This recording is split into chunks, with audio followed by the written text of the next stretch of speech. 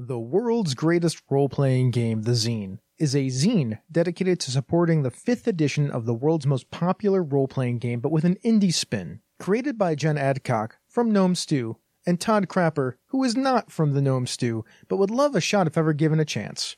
WGRG, The Zine. And that sounds an awful lot like WKRP in Cincinnati, but it's totally not. It's WGRG, The Zine. This zine looks to bring some of the great indie mechanics and story game ideas that have been circulating along the fringes of the market and merge themselves with 5th edition's adaptable rules set. With your support, on Kickstarter, from October 29th to November 27th, you can help us create investigation mechanics, relationship and social conflict rules, even a metagame of players taking on the role of fictional characters playing 5th edition using Power by the Apocalypse rules. Yes, you heard me correctly. Those are fictional characters playing 5th edition using Power by the Apocalypse rules. That's because with this zine, anything is possible. It's the world's greatest role-playing game, The Zine, on Kickstarter now.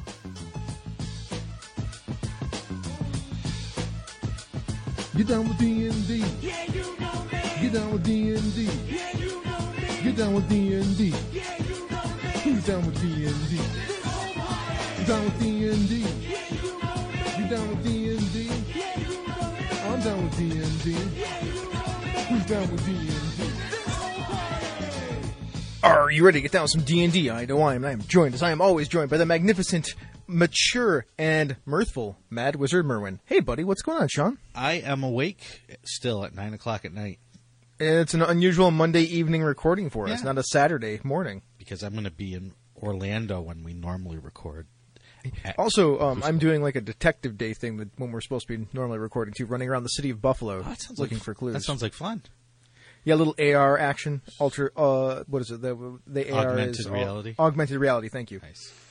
Yes. See, every day is a day I'm searching for clues, so I don't. That's Yes, funny. Yes. Humor. All right. Now that you've gotten our intro and our minute of silliness, let's get into announcements. Hey, I guess D&D Beyond has an encounter builder in beta testing? Yeah, it was up for just people who were subscribers to test, and they have recently put it into beta testing for anyone. So you don't have to be a subscriber, you don't have to pay. You could just go and you can try it out. Well, isn't that special? Yes, it is. It's very nice. I have started testing it. I haven't gotten too deep into it, but what I've seen so far seems really cool. Think of if you've used Kobold Club to create encounters in the past. Think about that, but just with kind of more oomph behind it. So you can sort through monsters, add them to encounters, then you can name and save those encounters. When you're sorting through monsters, there's all kinds of filters you can use. You can set the number of characters and the level of those characters, and you can even do it by individual characters. So you can say, I have 1 3rd level character, I have 2 4th level characters, and 3 5th level characters. Show me what my budget should be for experience points for encounters. So that's really cool. Well, that's really neat. Yeah, you can name them, save those encounters. You see the difficulties. It'll tell you how much XP you have to work with for an adventuring day, and then broken down by encounters. If which is deadly, which is hard, which is medium, and so on. And then you can also add text, summary, details, and treasure. So it's still got a lot of features that I would love to see added, such as pulling from their treasure database to put treasure directly into the encounter and, sort through treasure that way like you can monsters. It's something I'm sure that they can do. They're maybe just not quite there yet. And maybe the feature's there and I just didn't see it. But if you are a writer, a DM who build encounters, go check it out. Then they have a survey that you can take after you use it to give them some feedback. So it's looking pretty good, and I'm hoping that this is just a first step in a long list of things that will be coming for D&D Beyond. I hope so. That would be really cool. That sounds like a really nifty tool. Yep. All right. I guess Gamehole Con is on its way. By the time you hear this, it might be over. You never know. We're a couple episodes ahead, but if this drops before October 31st, then hey, guess what? Gamehole Con is coming very soon. In Madison, Wisconsin, we're going to have a lot of great D&D and Adventures League stuff running there, as well as a enormous amount of panels and other things going on. The Oracle of War Eberron Adventures League campaign will get its premiere of its preview there. So if you like that, come play the 4-hour adventures plus one epic that we are unleashing there. Shawn, you know what else is going to be there? What else? Brett Belinsky of Gaming and BS. Also, Shawn and Brett will have a number of copies on hand of The Streets of Avalon. That's true. So if you to sell, so if you can find him, you can pick up a copy if you haven't gotten one yet. Yep. I'm hoping to play a game with him, and if I can't find time to play a game, at least share a drink with the man, the myth, the legend. Yeah, and regardless, if you're at GameholeCon, just stop by and say hi and tell him Chris sent you. Yep. Or Shawn, you know. But Shawn will be there, so you can just say hi to Shawn. That's right. Please do, by the way. If you see me walking around and looking lost, just say hi. That'll help me figure out where I am. Yeah, send your selfies with the Mad Wizard Merwin to @misdirectedmark on Twitter. There you go. Even better. We want to see him. Hashtag Mad Wizard. There you go. Xanathar's Enemies and Allies was updated. This is correct. This was from the former Dragon Lord of D&D, still the Dragon Lord of D&D in our hearts, Robert Dorgan. Well, Robert saved my bacon. So the Gilded Depths put out a product called Xanathar's Enemies and Allies, which had NPCs for all of the subclasses that were in Xanathar's Guide to Everything. Uh-huh. And when we put out the product, I didn't realize that we were missing 4 of the NPCs that we'd created. They were in a different document, and we got our versioning mixed up. Yeah, misdirected Mark, word scramble. That's right. So I didn't realize this, and people kept saying things like, "Why is this missing?" And I looked at my version and said, it's there. Why are people saying this?" And finally, Robert Dorgan, friend of the show, reached out to me and said, "Hey, here's a list of things that are wrong." So I finally went and I looked at the incorrect version and realized that the incorrect version was the one that was up. So that gave us the opportunity just today to fix everything that needed to be fixed, get the new NPCs in there, and get it out to everyone who's bought it. So if you've purchased it already, it came out several months ago. If you've purchased it already, you can go get the new version on the DM's Guild. If you haven't purchased it yet, please consider it. It's been getting great reviews, even with the missing content. It has a ton of NPCs, humanoid-type NPCs that you can use as the title says, enemies or allies. And now there's 4 more that you can use. So give it a little glance if you're into such things. This is the kind of book that I would love to see translated over to D&D Beyond, so all those NPCs could be part of the monster archive. This is true. Yeah, it's a great idea. I'd love to see that. Hey, who can do that for us over there at, D&D Beyond? It'd be great to know. It would. So that's all of that stuff. Let's get into our main topic for the day.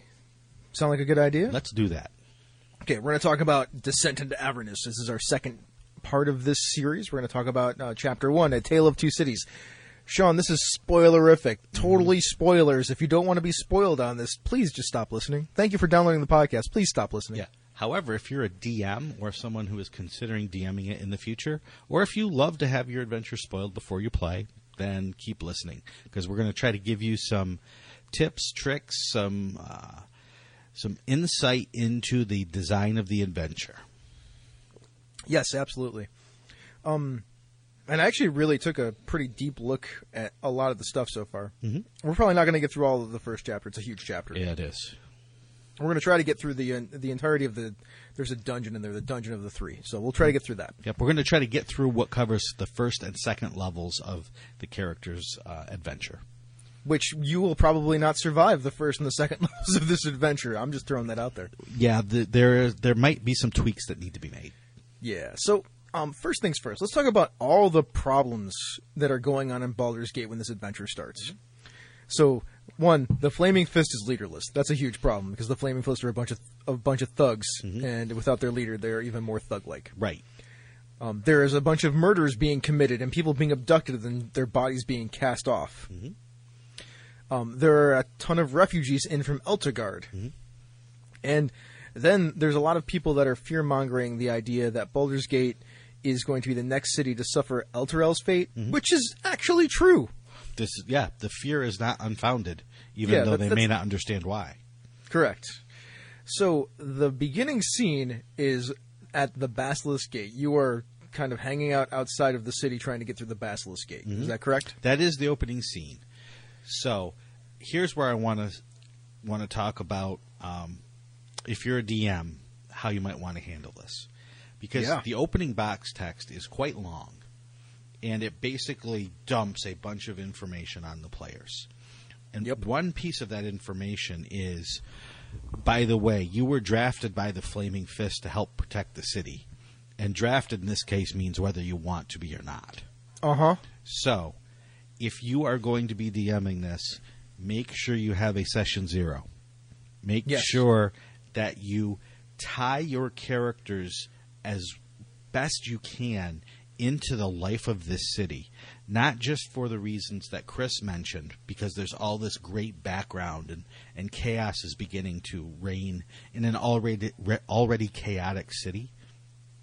But you want your players to have that buy-in, so when they are conscripted, basically, to help the Flaming Fist keep peace in the city, they don't instantly just say no.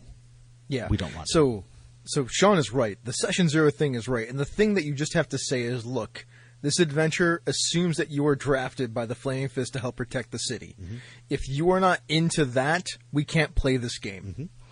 Like, that is straight up right there. That's what it is. Right. If you're going to fight against that, then just don't play the campaign, because that's not what they're asking you to do. Like, you have to start there. Right. There has to be this buy-in, and if the players aren't willing to buy in, then they're probably not willing to buy in a lot of the things that's coming in this adventure.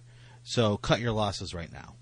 Yeah. So really, you can just ask, like, all right, you're going to be drafted by the Flaming Fist. How are they getting leverage on you? Are you just volunteering for this? Mm-hmm. Give me a reason, as you as your character are going to be drafted by the Flaming Fist, because we can't get around that part. Mm-hmm. So tell me why. Mm-hmm. It's a good thing to ask. And if you want to, you can just leverage the Dark Secret. Mm-hmm. In fact, you can just go right with that, because there's a guy named Zaj. He's the guy that is drafting you. Mm-hmm. And he's a Flaming Fist captain. Captain, right? Mm-hmm. Pretty sure. Yep. Yeah, Captain Zaj. And if he knows your Dark Secret, then he can just leverage that against you. Yeah. That's the quick and easy way. Really, I would prefer just to ask the players, like, why don't you tell me why you're being drafted by the Flaming Fist? Mm-hmm. Yep, and that's a great thing to tie in that Dark Secret. Get that out there right away, right? Make use of that, and you will continue to use it throughout the adventure, but start early and do it often. Mm-hmm, I agree. You want to say anything else about, like, Zaj? I do. So, the first thing we hear about Zaj is his description, where it says, I don't know the exact alignment, but it's evil. Right. He's lawful evil, right. I'm pretty sure. He is described as you go meet Captain Zaj, lawful evil human, whatever. Yeah. Let's not worry about alignment in this adventure. It's something that Chris and I have talked about a lot, that it's kind of an old and outdated piece of game hardware.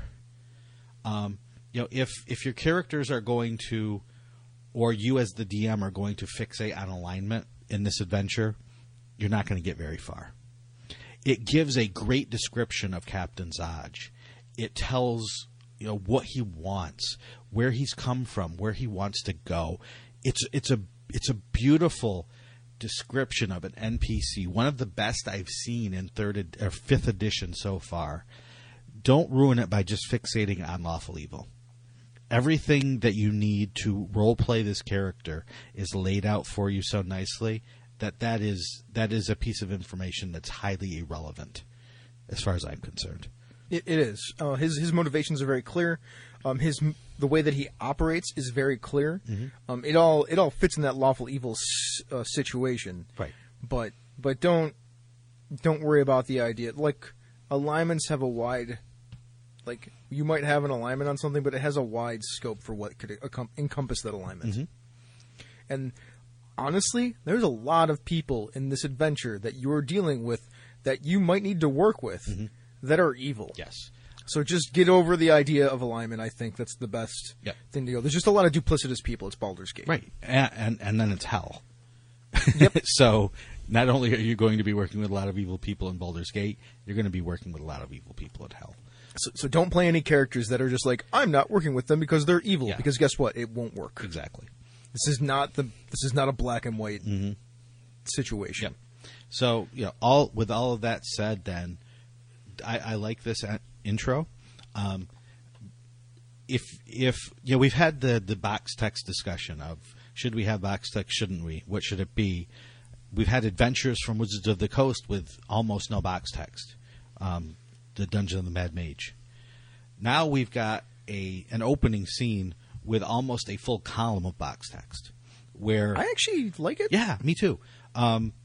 It's good. It has a lot of information.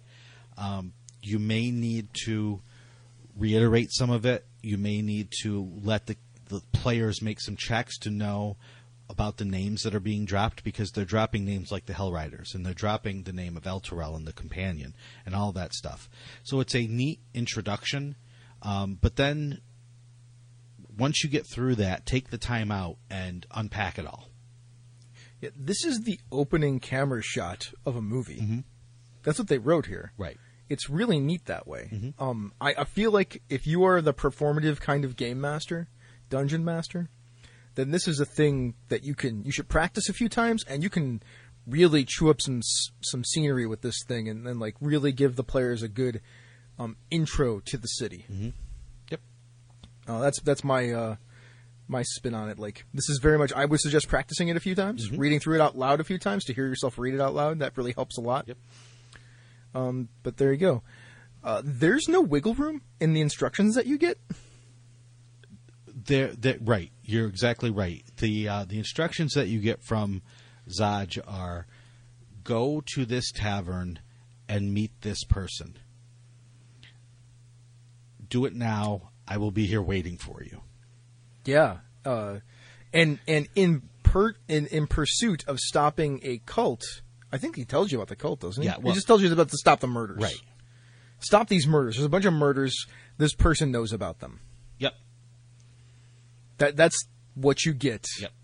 Then and go. And if you can go do whatever you want after that, but if you don't do what you're supposed to do, you get squads of flaming fist people sent after you. Yeah, and not in a nice way. No, it's not good. So again, it's that this is the game that we're going to be playing. So, as a DM, be upfront with them. Let them know that this is not he's not asking, he's telling. Yes. This isn't a please. This is a I'm ordering you. Yep. I mean, you have essentially been conscripted, so. Mm-hmm. Yeah, that's all I've got to say. So, what the instructions he gives you are: go to the Elf Song Tavern and meet with a shadowy sort of character Named Tarina. Exactly. And yeah, then we get to go to the Elf Song Tavern, which is really fun. It is. So, the Elf Song Tavern. Why don't you start? Like, there's a bunch of stuff going on here. And you started writing the notes for this little part, so I want you to start. It's true. You go to the Elf Song Tavern, and you figure out pretty quickly, or you should figure out pretty quickly as the player, that it is a place full of cutthroats. Yep. You don't survive long in there unless you either A, mind your own business, or B, be very strong. So the first thing that you do is you get a nice little description of the tavern and some of the people in it. There's a neat map showing both levels of the tavern, and you hear the elf song, which is what the tavern is named after. And for decades, this same song is sung at random intervals by this ghostly spirit in the tavern. However, people freak out because the next time a song is sung, it is a different song. It is a song about Elturel. And so this is a really neat way of getting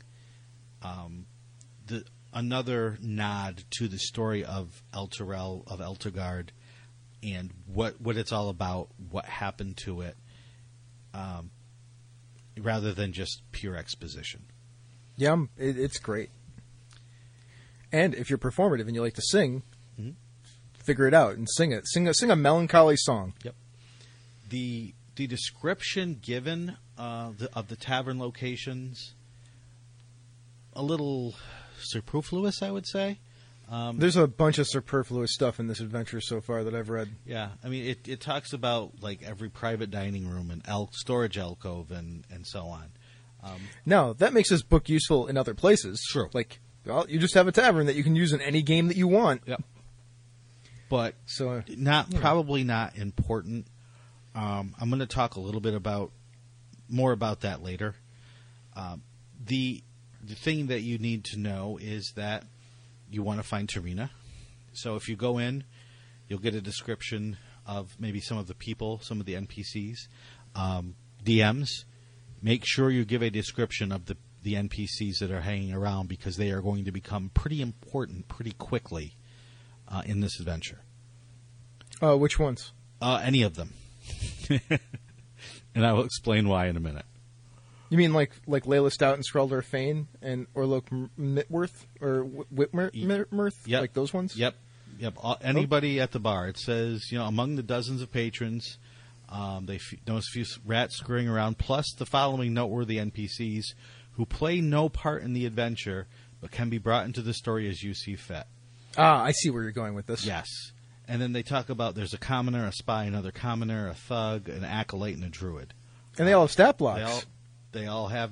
Well, right. in D&D Beyond, they all have stat blocks. They're all ones that you could pull out and run, and you might need to. So that's why I suggest DMs make a note of them.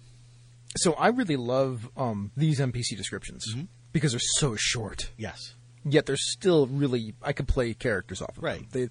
They're a great jumping off point for a character. Yep. For instance, Skraldar Fane. I have some issue with naming conventions sometimes. Like, man, I hate fantasy names sometimes. Yep. But Skraldar Fane, a neutral human commoner, is a punch-drunk shipwright with no eyebrows. Yep. So I mean, that's a great description. Yeah, right I mean, there. same thing here. Rahimra Sajaresa is a lawful neutral human acolyte of Savras, god of divination and fate, a gregarious astrologer who loves to gamble. Right? Boom. Like, that's somebody who loves to talk and loves to gamble. Yep. And is kind of loud and boisterous. Yep, and is about fate and astrology. Uh-huh. Boom. I mean, all of them are like that. A snooty apothecary wearing a colorful cape. Boom. So cute. Yep. So cute. So you get that information. You get through all the tavern location descriptions, which may or may not come into play. And then finally you get to the dealing with Tarina part of the adventure, which is really what you came here for.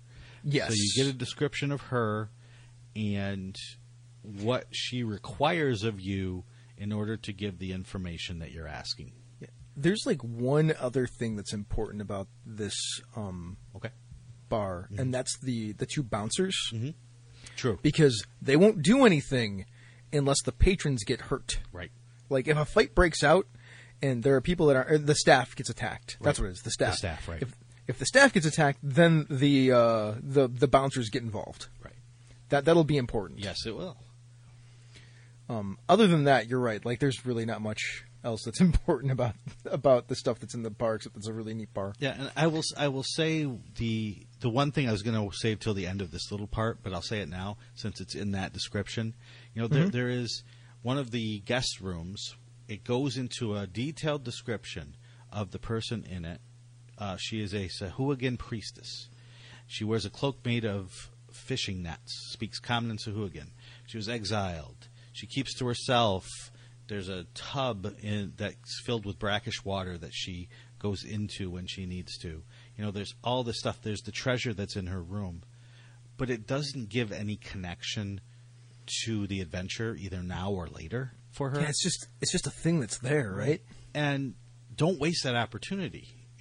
You've made this great character, especially with what's coming. Make her useful. Give ways for the DM to bring her into the adventure more, in some way, other than a DM can always do it on their own, but as the writer, give them options. Yeah, but they didn't. And so it's a wasted opportunity, and it's not bad, right? The description's awesome. The story behind it's awesome. The description of the room is great. The treasure that she has is great. There's 4 lines given to just the treasure, vividly describing where it is and what it looks like. Where give me 2 lines of that and 2 lines of how do I use this NPC?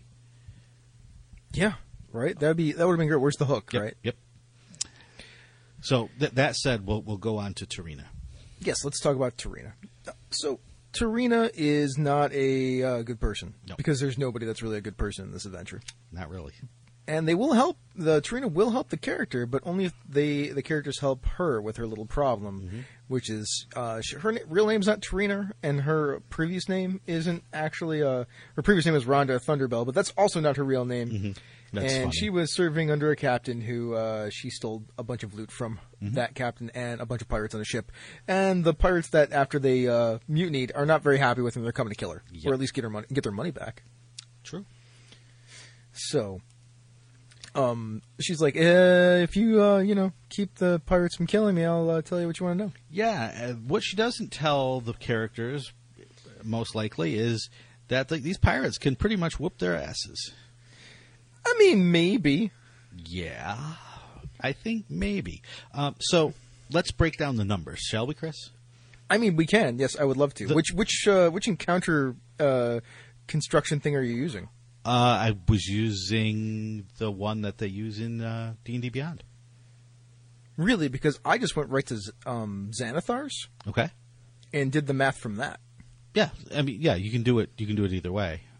Did you come up with the same number I did? Oh no, not at all. Okay. Because you have like over 1,500 experience points, and I only got to there's 7 bandits and there 25. There's 7 thugs. There's 7, a bandit captain, 5 bandits, plus 2 bandits that wait outside. Yes, so the 7 bandits, if we're going to count all of them, they're only worth 25 experience points each. Yeah, but you're not putting in any multipliers. Because the multipliers got taken out in Xanathar's. That is true.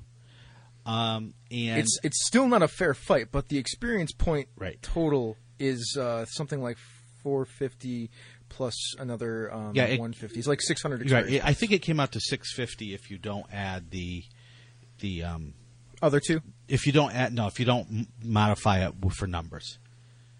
Oh, okay. And- that sounds about right. Well, let's step back and talk about that, right? So if you go by the Dungeon Master's Guide, this is over 1,500 experience points worth of encounter if you Yes. use the multiplier. If you don't use the multiplier, it's 650 or 600 or Well, around there. So It's not only that, but the bandit captain's off the chart. Like, is not a thing that you're supposed to utilize Right. for a first level party. Yeah. Anything that's of CR2 you know how they have that number of Yep. like, if you have X amount of characters, Right. you should have X amount of characters of CR whatever to Right. match them. Right. That doesn't work in this at all. Yeah. So basically, Chris and I are arguing numbers. This is a hard combat, no matter how you figure it. Really, they should die. Yes. If it was a straight up fight. Yep. But it's not exactly a straight up fight because Tarina's on your side too. Tarina is. When I was eyeballing this, and I've run a lot of first level characters. I've written a lot of first level adventures. I've TPK'd parties of 5 first level characters run by experienced players with 4 goblins. Well, yeah, because at first level it's really swingy. Right, on more than one occasion. So having 5 bandits plus a bandit captain, leaving the 2 outside to not even come in, that's and Tarina is not strong herself. She's a bandit. Well, she's a bandit. She'll take up one of the bandits. Right. Assuming she doesn't just run away when the character I would say that you don't have her run away, Dungeon Masters, because her in my opinion, Right. her ideal idea is that the characters are her last hope for surviving this thing. This is very true too. So when all of this is said and done, whatever the numbers we come up with, it's tough. So here's what you should do, DMs. You should have Tarina make sure the characters understand that these are some rough customers. That's a good tip. You should hopefully that will do is allow the players and their characters to set up the parameters of the meeting rather than just having it happen at some random place. They can maybe set up some traps, maybe set up something that where they can spill oil on the bad guys and light it. Something that will give them a little bit of an edge. Yeah, set up a table that they can flip at the beginning to get advantage on their first round of whatever. Right. Maybe bribe somebody that's in the crowd to help them. Yep. And so that's why I bring up the NPCs will become important, because if they start bringing some of the NPCs into the battle, then that evens things out a little bit. Having the druid cast some healing spells on them if they fall, or the acolyte doing the same thing could be huge. Having the half-orc thug get involved on their side. Now, they may have to pay a price for that. At first level, I don't know how much money they have, but they hopefully will have something to offer, whether it's just a persuasion check or something more, to get these NPCs in on their side. So if you don't want to do any of that, and you're just worried about kind of like adjusting this encounter a little bit to make it a little bit easier on the characters, the big problem is Deadeye. Mm-hmm. He's the bandit captain. Yep. Bandit captain has multi-attack, Mm-hmm. and it gets 2 scimitar attacks and a dagger attack, and that can just be devastating and deadly to a first level party. Yes. Also has 65 hit points, so your attrition is like problematic. Now, I mean, if you have a wizard that can, lock them down for a round or two, that like takes away a lot of stuff. Right. But that's not always the case in D&D, right? You never know what you're going to get. Right. So if you want to just ease up on him a little bit, I would suggest knocking 20 hit points off of him, dropping him down to 45, and then taking away one of his scimitar attacks from his multi-attack. Yep. Then he is still deadly and can still knock characters down, Right. but probably isn't going to knock out half the party in one round. Yep. That's just that is my my suggestion for that. Yeah.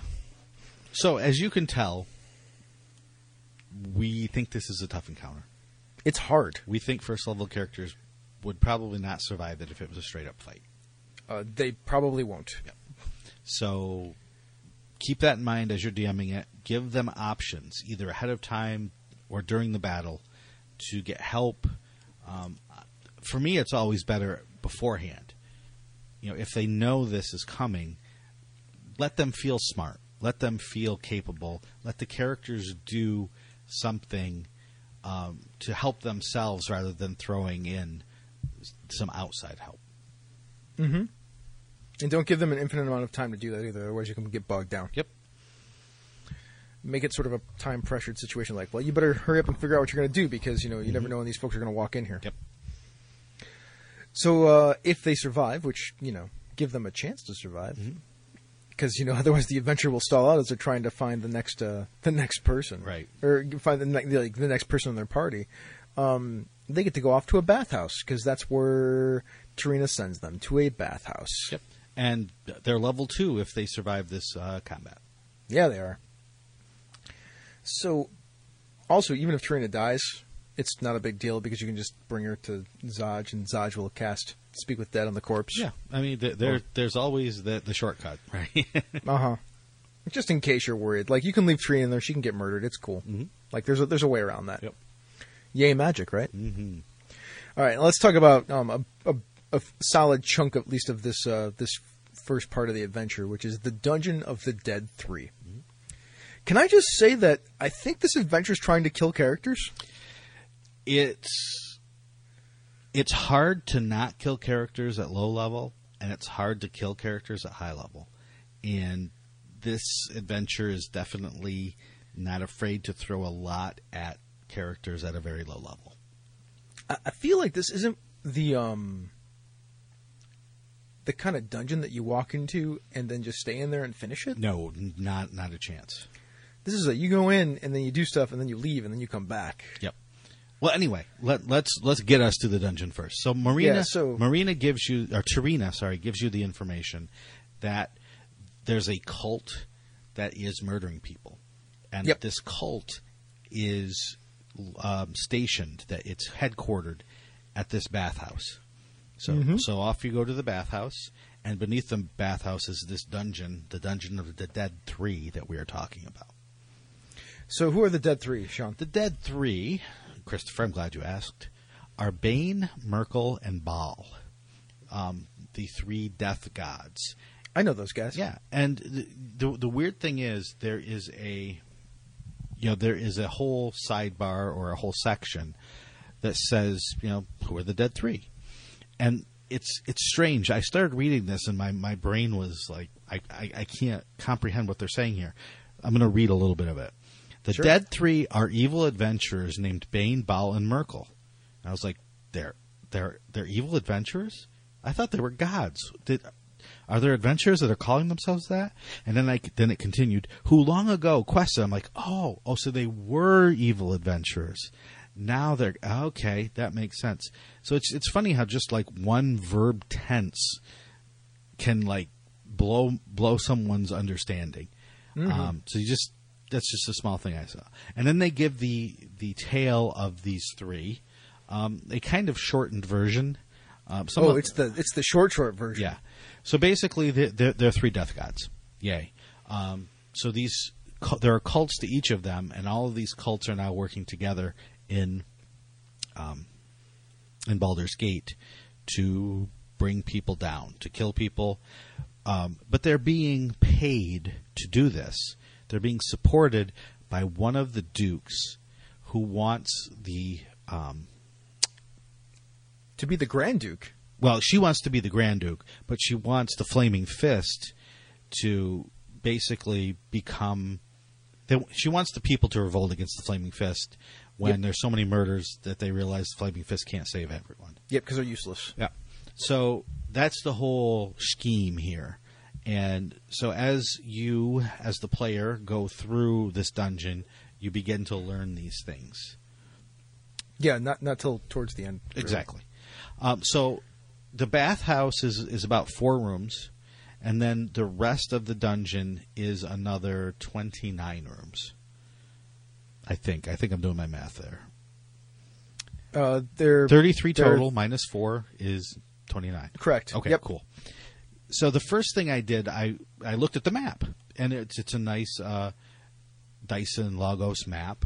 It's small. I mean, the rooms are small. Yeah, which I like. The rooms are small, but I see 33 rooms, including the bathhouse. And I was like, whew, a second-level dungeon with 33 rooms. This is not going to go well.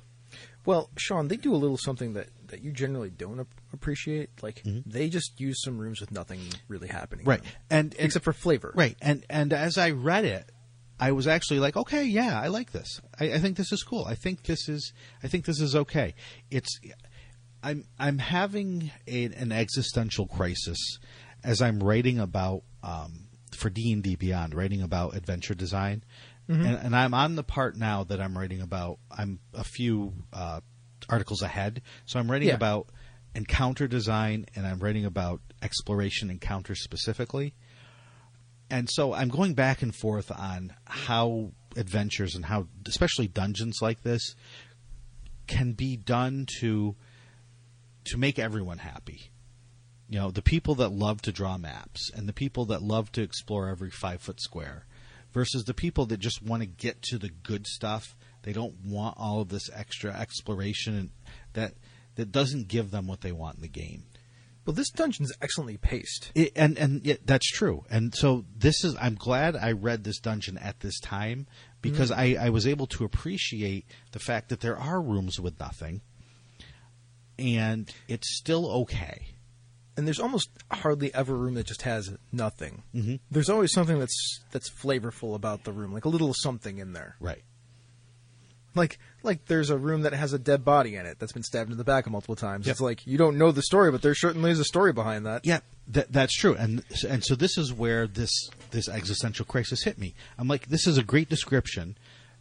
The adventure itself tells the DM, hey, this was a cultist. He showed mercy to someone who they had attacked.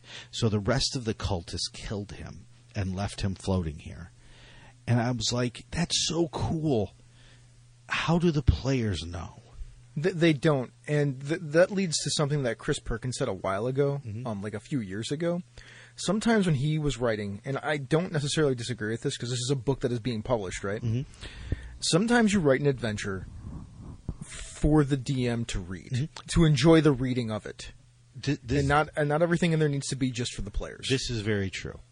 I would not. I love writing stuff that that is for the DM only. I just want, if there is an easy way to get the players involved, then do it.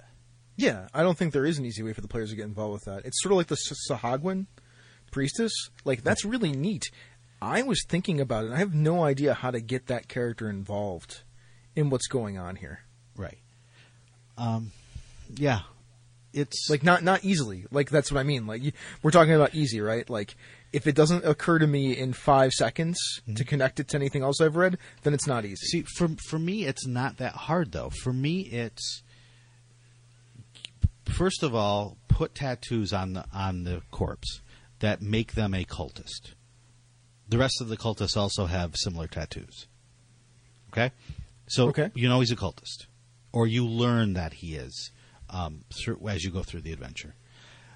The weapon that killed him, make it be the weapon of one of the leaders of the cult. And there's actually a leader with a very specific weapon. Do those two things. Yeah, then it connects to that later, right, if they remember. And so, maybe when that weapon hits someone, it burns them as well. So they find this weapon mark with also a burn mark. Basically, what do you call it when you're branding this person as well? You don't know what it is now, but then when you come across that later, you're like, oh yeah, that's what happened. Okay. So in the writing, I totally agree with you. Yeah. But in the me running this game, like just looking at that, I would never have thought to make that connection. Right. And it's just something that as I'm writing an adventure, I want to try to do, and sometimes I fail miserably, and it helps that I didn't write it because then I can see that. But it's just something I think about as I read adventures. Does that make sense? Yeah. Absolutely. Okay. I get it. I'm always going to defer to your opinion on this stuff over mine because you've done a lot more of it than me. Yeah. I don't necessarily 100% agree with it. I think it's a good idea. Like I just don't know. Did it need to be there? But then again, there's a lot of stuff in this adventure that didn't need to be there. And I think one of the reasons why, now that I think about it even more, is because it's such a great point. It's one of those unity of effect things that would be highlighted if you could show that, is that evil kills evil in this adventure, right? Yeah, that would be good. Evil is fighting evil all the time. You're absolutely right. That was one of the things I had a problem with this dungeon, like as that unity of effect idea. Like, there's a lot of elements that like fit that Dead 3 feel to it, but it feels a little shallow. Yeah, something like that would have made it feel more.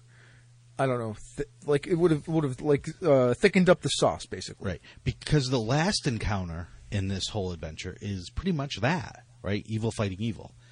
Yeah. And if you get that feeling going in, if that is even on a subconscious level, it helps that last encounter work. Okay. Anyway, we need to buzz through this. So yeah, otherwise we're going to be here forever. Here we are. We're already at 42 minutes. Okay. Let me see what some of the highlights are that I wanted to point out. Well, let's talk about this real quick. Okay. There are low ceilings in this dungeon, and that needs to be highlighted.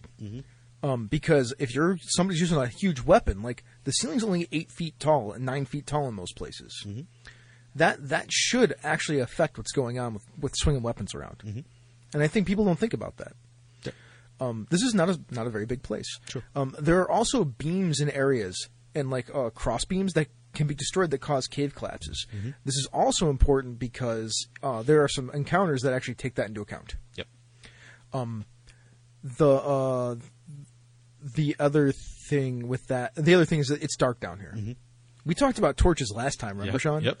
Like torches matter, like light sources matter a lot in this adventure because of how certain guards are and where certain things are and what happens at certain times in this adventure. Yep. So those are 3 things to really think about. Yeah, if someone's using a torch rather than say a light spell or all dark vision in this adventure, you need to make note of that because, boom, is coming There's up. there's a boom part, Yep. yeah. Also, there's a part where a guard can notice you with a torch, Yep. and it matters a lot. Yeah. So we're talking about details and having details make a difference. The very next encounter after you see the corpse, there is an altar, and it says right in the adventure, if a character dumps holy water on the altar, it dissolves. The altar starts to smolder, Right, and the and- entrails that are on them melt away. Right. And I was like, that's a great detail. Make it work. Make it more. Make exploration mean something. Yeah, it would have been better if they would have gotten some sort of boon for doing that. Right, exactly. Boon or bad. What I would do is say, hey, you dumped that on there, good job. Make a charisma save with advantage. If you fail the charisma save, you're affected by a Bane spell for the next combat or next 3 combats. If you make the save, then you have a blast for the next 3 combats. Yeah, there you go. Yeah, make it mean something. I'm with you. I was thinking the same thing. Cool. So, Awesome. The moldy tapestry is terrible. There's yellow mold on it. Don't touch it. Yeah. Within a 10-foot cube, if they touch this tapestry that has mold on it, they take at average 11 points of poison damage. Well, they get to save first. Well, if there's they- a saving throw. a DC 15 con save at I mean, second it's level? hard, Yeah. but but then also they don't have to touch the tapestry. right. I'm just saying, just throwing it out there. Yeah, but the problem is if they fail their save, they take that damage, and then at the start of each of your turns, you take another D10 damage until you save. Oh no, you're dead. You're gonna die. That's a kill you trap. Yeah, Just throwing it out there. it's nasty. There's there's the dead 3 doors. That's actually the split for the dungeon. There's a bunch of different ways you can go. Yep. But then that leads to the different areas where there's the Ball, the Bane, and the Merkle Yep. Merkle sides. So there's a really fun encounter with a bunch of cultists that are lying on the floor, pretending to be dead. Mm-hmm. Yep. That's really fun. They're lying in like a ritual pattern to try to fool you into thinking they're dead and we're part of some ritual. So good. And what I would do, the adventure says, have them jump up when the characters enter the room or if they're attacked. No. Have them lay there until the characters go all the way through and leave the room. Yeah. Then have them jump up and attack the last person who leaves.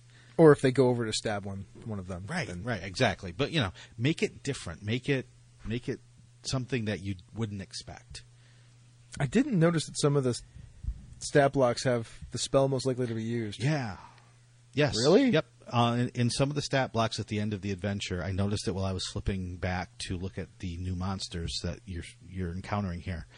Some of them have like 1, 2, or 3 of the spells, if they're spellcasters, that they're most likely to use. So you don't have to flip to the player's handbook, which is very nice.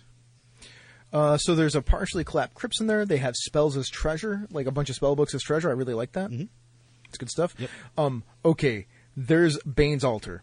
This one made me laugh because there's a tough encounter here, right? Like the Fist of Bane and the Iron Console. They're really described well, right? Like Yeah. this is a woman and a man, and like one of them has like a fresh painted skull and blood on their shield, and the other one's wearing like the a Bane helm on their head. Mm-hmm. And then you fight them, and then you kill them, hopefully. And there's like somebody that was being tortured there. And his name is Clem Jasso. Mm-hmm. But after that, you can mess around and try to like take the stuff from the suit of armor that's part of the altar. There's like a spear that you can grab. I think no, there's not a spear. That's a different place. Anyways, if you mess with that though, the gauntlets come off and act as flying swords. Yep. And I was like, what? Yeah, so not only did you just fight this really tough battle, if you survived and you're like, oh, I checked the armor, see if it's magical. Well, the gauntlets fly off and begin to kill you. Mm-hmm. It's a rough dungeon. Yeah, well, and let's move on because then you get to the morgue, which is where Flennis is, who is the highest ranking member of the Mercule in the dungeon, and they're a master of souls, so they're pretty tough themselves, and they have a swarm of rats, and that swarm of rats is an undead swarm of rats, and let me tell you, swarms aren't nice. Yeah. Well, you know what else is not nice, Chris? A CR4 spellcaster that can cast Fireball twice when you are second level. Yeah, right. Because I don't know if you know this, Chris, but fireballs, if you fail your save, do 28 points of damage on average. A lot of damage. And a lot of even damage. if you make it, that's 14 points of damage, and she can do it twice. And the room's big enough where she could like move to the corner and do that. Mm-hmm. And guess what? Guess what is holding the roof up? One of those pillars. Yeah. I was like, Guess what happens when they take fire damage? they collapse, Yeah. Shawn. They collapse, It's- and then you get a bunch of rock dropped on your head. Yeah, for a lot more damage. Boy, this is a rough dungeon. As the DM, you're going to have to be very careful. You're going to have to work to keep your party alive. So give them chances to see things ahead of time. Give them chances to heal themselves. Give them rests, because they're going to need all of it. I mean, they could leave and be level 3 before the dungeon's over. Yeah. There's a lot of experience points in this dungeon. Yeah, I'm just saying. it's true. It's true. At any point, you could have them level up to 3 because they might need it. There's a nice little spot after that, D14, where there's a rat that you could talk to. Yep. That's fun.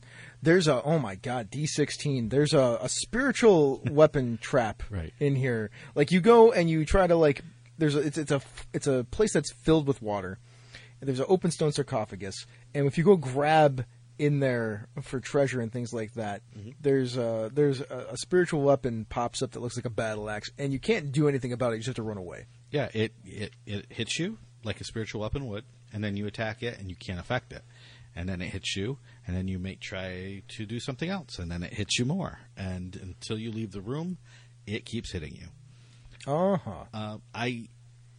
As someone, again, thinking about exploration type encounters, I want to up the stakes here. I want to make this. I want to give the characters a reason to have to stay, but give them a way to get rid of this effect other than combat. D17 is Merkel's altar. So this is kind of fun because there's some writing on the wall, and it says "Rise and be counted." And if you speak it out loud within 5 feet of the altar, you basically raise up 3 animated skeletons that will serve you. Yep. Now, Shawn's going to talk about how this is. There needs to be context to Right. this. So it's really cool. I'm going to add the one little element you missed. There are candles that are unlit in the room. That's true. And so Yep. when you light the candle, then you see the message. And if you speak the message, these skeletons rise up. So if I'm a player, as a player, I'm an instigator. I don't care if my character dies. I'm going to do the thing to trigger because I want to see what happens. But there are a lot of players who are not like that. They want to know what they're doing before they do it. And so this is one of those times where this encounter is so cool, and you do it, and you get these 3 skeletons that serve you, and that's so cool. But give a little context. Give a DC 10 religion check to realize that with the configuration of the candles and that word, what will happen when you speak it is this. And then you can go ahead and do it without trepidation. Now, it's not assured that you're going to make that check, but at least you have a way of getting some more information. So this, to me, they wrote an old school encounter here. Yep. Like, all right, here's some stuff. Mess around with it, and you'll get the reward. Right. But if you don't, it's not going to stop you from proceeding forward. Right. And so what, I mean, as a DM, if I'm running this, I'm just going to add what I said myself, depending on my players. Some of my players are just going to do it, and that's fine. Yeah, a lot of this stuff is really about playstyle, right? Like Yep. we're definitely talking about the playstyle where you can add in like things so that the characters can access more stuff and survive. You do not have to play this adventure that way if you don't want to. Right. You know, if you want to play it the other way, just understand that there's going to probably be a much higher death rate, and you're going to be having people make more characters over and over and over again. Which is okay if that's what you're looking for. Yep. But that is the way this adventure is written, in my opinion. Yep. So just be aware of that. That is the play style that this adventure is going for. Something that's pretty much very brutal and kind of a grinder. For sure. Because the next encounter is the gas buildup. But this at least has the check that you're talking about, Sean. Like, Right. oh, you get to make a check before you die. Yeah. Because I need to talk about this. Yep. So it smells like rotten eggs, sort of like sulfur, right? Like, I mean, that's fun because that's Unity effect stuff that they're playing for later. But really, it's gas, and it's flammable gas. So if you walk in there with a torch, it's going to explode, and it's going to do 4d6 fire damage if you don't succeed in a DC 15 saving throw, and half as much on a successful one. So you're just taking damage for walking in here with a torch.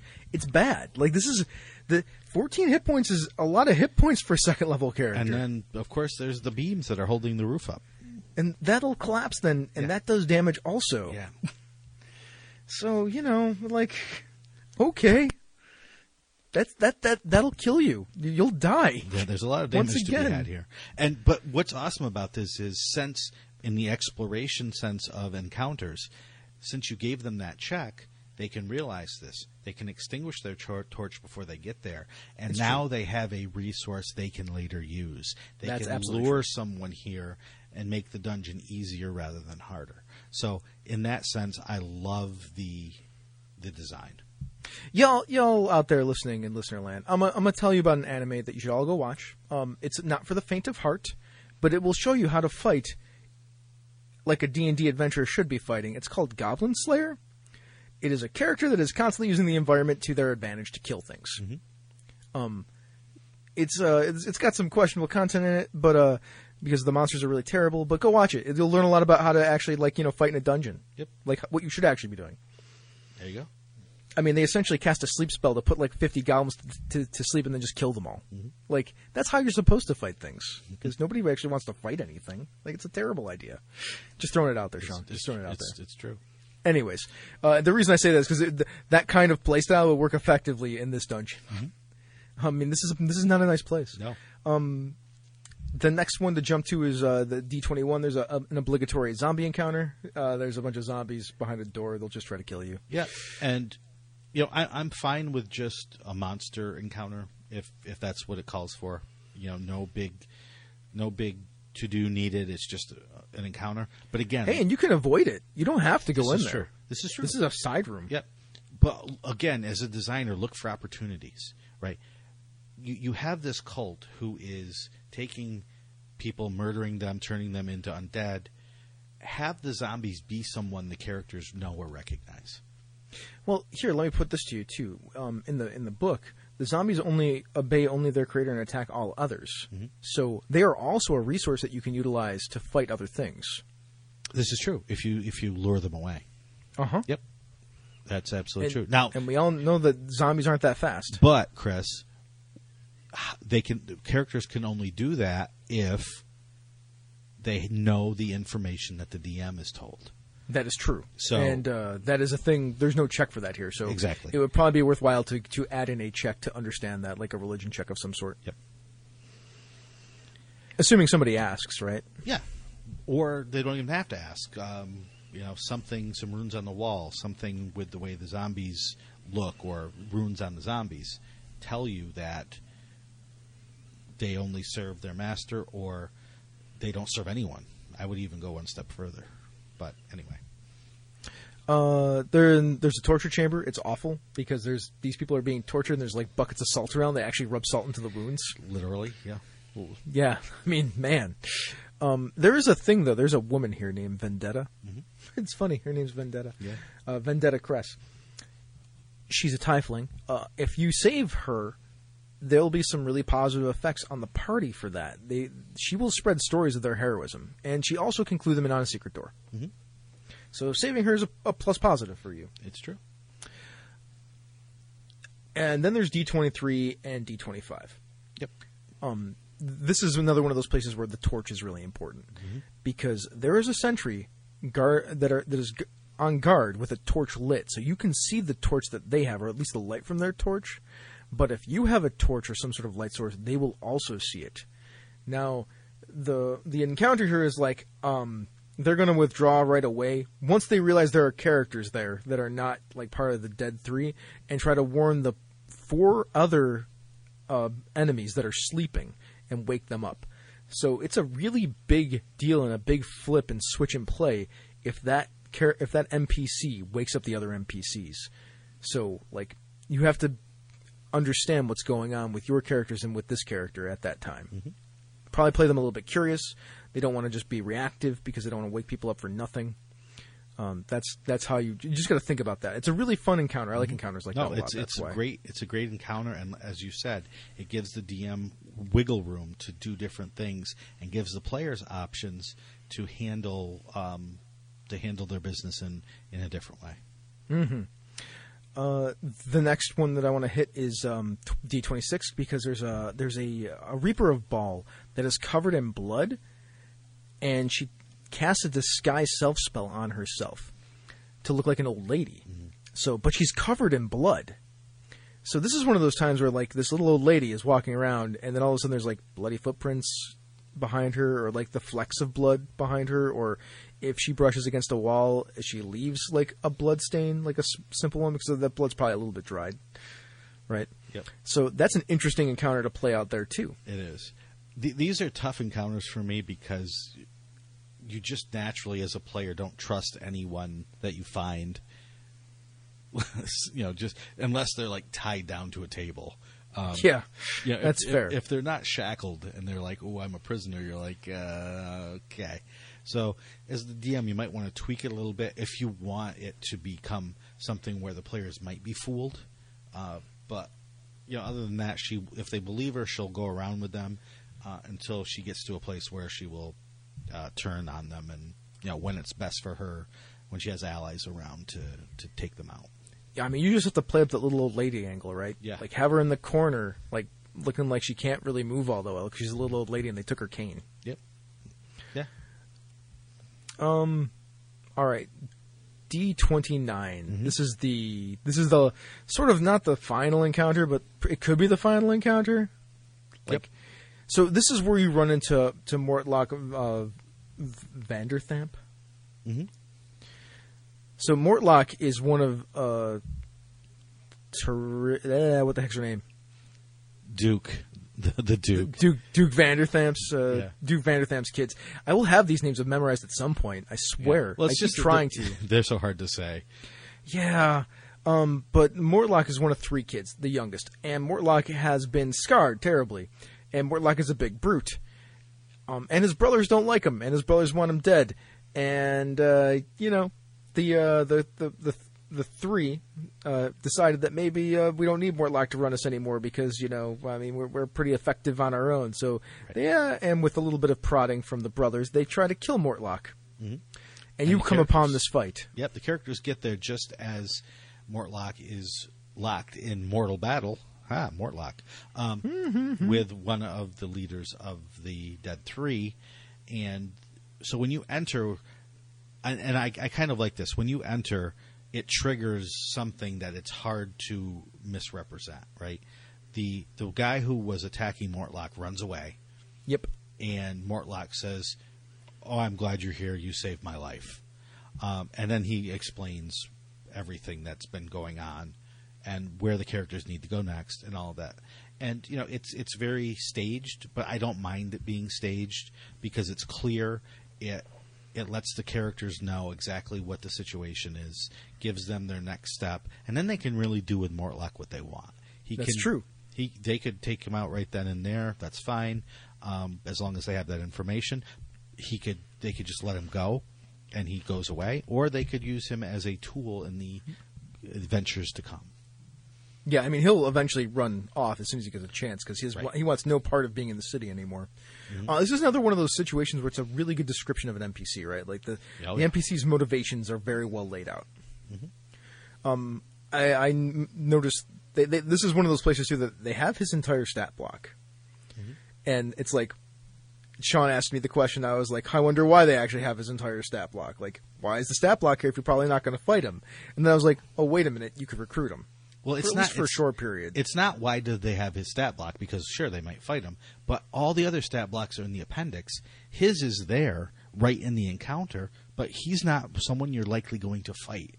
It just seemed weird to me not to put, it seemed like the wrong place to put a stat block. If you're going to put a stat block in the encounter, put it in the encounter where they're going to fight the thing. Does that make sense? Yeah, I get you. I think I mean, it is kind of in the encounter. It's at the very end of it, right? Right. His is.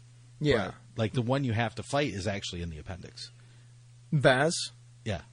Yeah, because he's just a generic lord of whatever he is. Right. Right? He's a Death Head of Baal. Mm-hmm. Now, I think the reason that they did that, Sean, is because there's more than one Death Head of Baal that you could fight. Okay. Not necessarily in this section, but there's a section below this that's Dead 3 encounters, because you can have the Dead 3 show up later. Like Cool. different members. That makes absolutely perfect sense. Yeah, so that would be why I would lay it out that way. Also, because then Mortlock isn't very far from the encounters that you might need him in. Like, he's only a page or two. Mm-hmm. Yeah, that's cool. I accept that would be my answer. that would be my assumption. Not having the actual hardcover book, right? I have D&D Right. Beyond. Yeah. So then the last couple things. One, there's some stolen goods and there's some treasure, and that treasure is from Tiamat's hoard. Mm-hmm. And you should note that there is treasure from Tiamat's hoard, because Tiamat is not happy that people stole from her hoard. No, she's not. And guess where Tiamat is? In Avernus, Yeah. guarding a portal to the Yeah. second layer of hell. I think. That's going to become important later. Yeah, that'll be important later. Mm-hmm. And then the final area, there is Vaz, the Lord of Bones, not Lord of Bones, the Death Head of Baal. Mm-hmm. There's 3 statues there. It's their meeting room. The statues all have an effect. Mm-hmm. They're interesting effects, like the one for Bane will force you, if you fail your saving throw, to kneel in front of the statue and not do anything else, which means you're basically subjected to a hold person spell. Yeah, pretty much. Which means that the Death Head of Baal can stab you with impunity Mm-hmm. for a lot of damage and kill you. It's true. And the other ones have effects too that are interesting enough. Interesting. Ooh, the Lord of Bones one, the Merkel statue. Yeah, it'll kill you. If you desecrate the statue, you're cursed. Yeah, there's that. And until a remove curse spell is cast, you cannot benefit from magical healing. Hence why it'll kill you. Yeah. It's not good, right? No. Yeah. Yeah, the Baal statue doesn't actually do anything. Yeah, you can take the little mask off it. That's fun, right? Yeah. I can get my Harlequin mask. Why Yeah, not? I'm cool with that. You kill Voss if you want. That's fine. He's not that tough, really. I mean, he's tough enough, but by this point in time, like, you've killed a bunch of things. If you've survived this far, you can take I mean, boss without you should be level 3, maybe level 4 by this point. There's no end of experience points to have gotten. If you're playing with experience, and then you're like, cool, we can leave, yay, we beat the dungeon. And then as soon as you walk out of the dungeon, you get ambushed by a bunch of dragon cultists of Tiamat who want their treasure back. Yeah. And there's nothing worse. There's nothing worse as a player than to just get your butt handed to you repeatedly in this dungeon. You somehow manage to make it through. You take the treasure. As you're leaving, some more evil bad guys show up and say, "Give us the treasure." And you're probably all at like 1 hit point. And what do you do? Yeah. Actually, you're not supposed to even have a chance to like give the treasure back. If they show up and you have it, they'll just kill you. This is true. Yeah, it doesn't. It's not like they. It says if you have the treasure, they attack you. If you don't have the treasure, they tell you to step aside so they can go get it. By the way, I don't know if they actually mentioned that treasure has like Tiamat symbolism on it or anything like that. Because I mean, Tiamat just stole it, right? Like you don't know that it's Tiamat's treasure. Yeah, I don't think that there are some draconic pieces in there. But you might not note that unless you know that it has to do with Tiamat. Yeah, I mean, like that's the only thing. Like, there's nothing that indicates that treasure is Tiamat's. Yeah. So have fun with that. I mean, my suggestion is like they ask for it back first. Exactly. Like, give us the treasure and live. Yeah. And it's a lot of treasure for second level. I think I added it up to it's about like 500 gold pieces worth of treasure. So it's a lot for second level, but it's not like you couldn't live without it. Doesn't it end up being more if you sell some of the other things in there? Like the crown's like worth 250, isn't it? Right, but a lot of it's like copper. It is, Yeah. and then there's a bunch of silver too. Yeah, it's like copper and silver only. There's 125 in silver because it's 10 for every. I added it up at some point, and it came up to like 500, 600. That makes sense. Yeah, it wasn't. It seems like it's a lot, but it's not. For second level, it's a lot, but not outrageous. Yeah, I mean, like in just gems in the crown and things like that, it's like 375, and then when you start adding in the silver and the copper, it only ends up being like 500 to 600 or something, somewhere in there. Yep. Yeah, it's not that much. So it's not a ton. Like you can give it up and not feel too terrible, I suppose. Yep. Plus, you can keep some of the other stuff. They just want the treasure, right? Right. Like, yeah, they just want the stuff. There's no magic in any of that. Well, there is one potion of fire breath. there in fact is. Actually, 2 potions of fire breath in the Tiamat Hoard. Mm-hmm. That's right. The 2 red crystal vials with gold Right. stoppers. Yep. But there's potions of healing. There's other sorts of treasure along the way that you. I guess they probably want all that stuff back, don't they? They probably want it all back. I would say they want it all back. I don't know if they'd be big on negotiating either. Yeah, just give me the 4 chests and you can live. Mhm. You can keep all the stuff from the stolen goods area. Right. Exactly. All right, so that's that. Hopefully, by this point in time, Morlock has given you the information to move the adventurer along, which is to say, you should go kill my brother Amric, or, capture him or whatever. He's pretty much a jerk, and he's at the Low Lantern, which is a inn-tavern type place. Yep. The player characters at this point, though, know that the Van Thampors are the ones that are, behind all this stuff, so they could just go to the Van Thampor Villa if you want and deal with that. Yeah. But Morlock says, well, if you're going to deal with my mom, she's pretty tough. You might want to have a bargaining chip, like going and capturing my brother. Yeah. If you keep him hostage, you might have a better chance of dealing with her. Since Amric's the favorite. Yeah. But Morlock just wants to skip town at that point. Yep. But if you can convince him, he will come with you and help with his brother. Mm-hmm. Well, that was an exceptionally long episode of Down with D&D. Yeah. And we were like, oh, I don't know if we're going to be able to fill up the whole time. No, I thought we would fill up the whole time. Well, we certainly did. I was like, I don't know if we should do the whole dungeon, but we did. Enjoy. There it is. I hope it's helpful to DMs. Mm-hmm. Patrons, to shorten this up a little bit more, we appreciate all of you. We will read Patreon shoutouts next time. You are all amazing people, though. Thank you so much for giving us money. Yeah.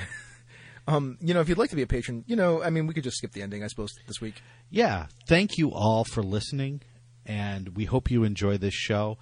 We're going to try to do the same thing with this whole adventure. Just take it piece by piece.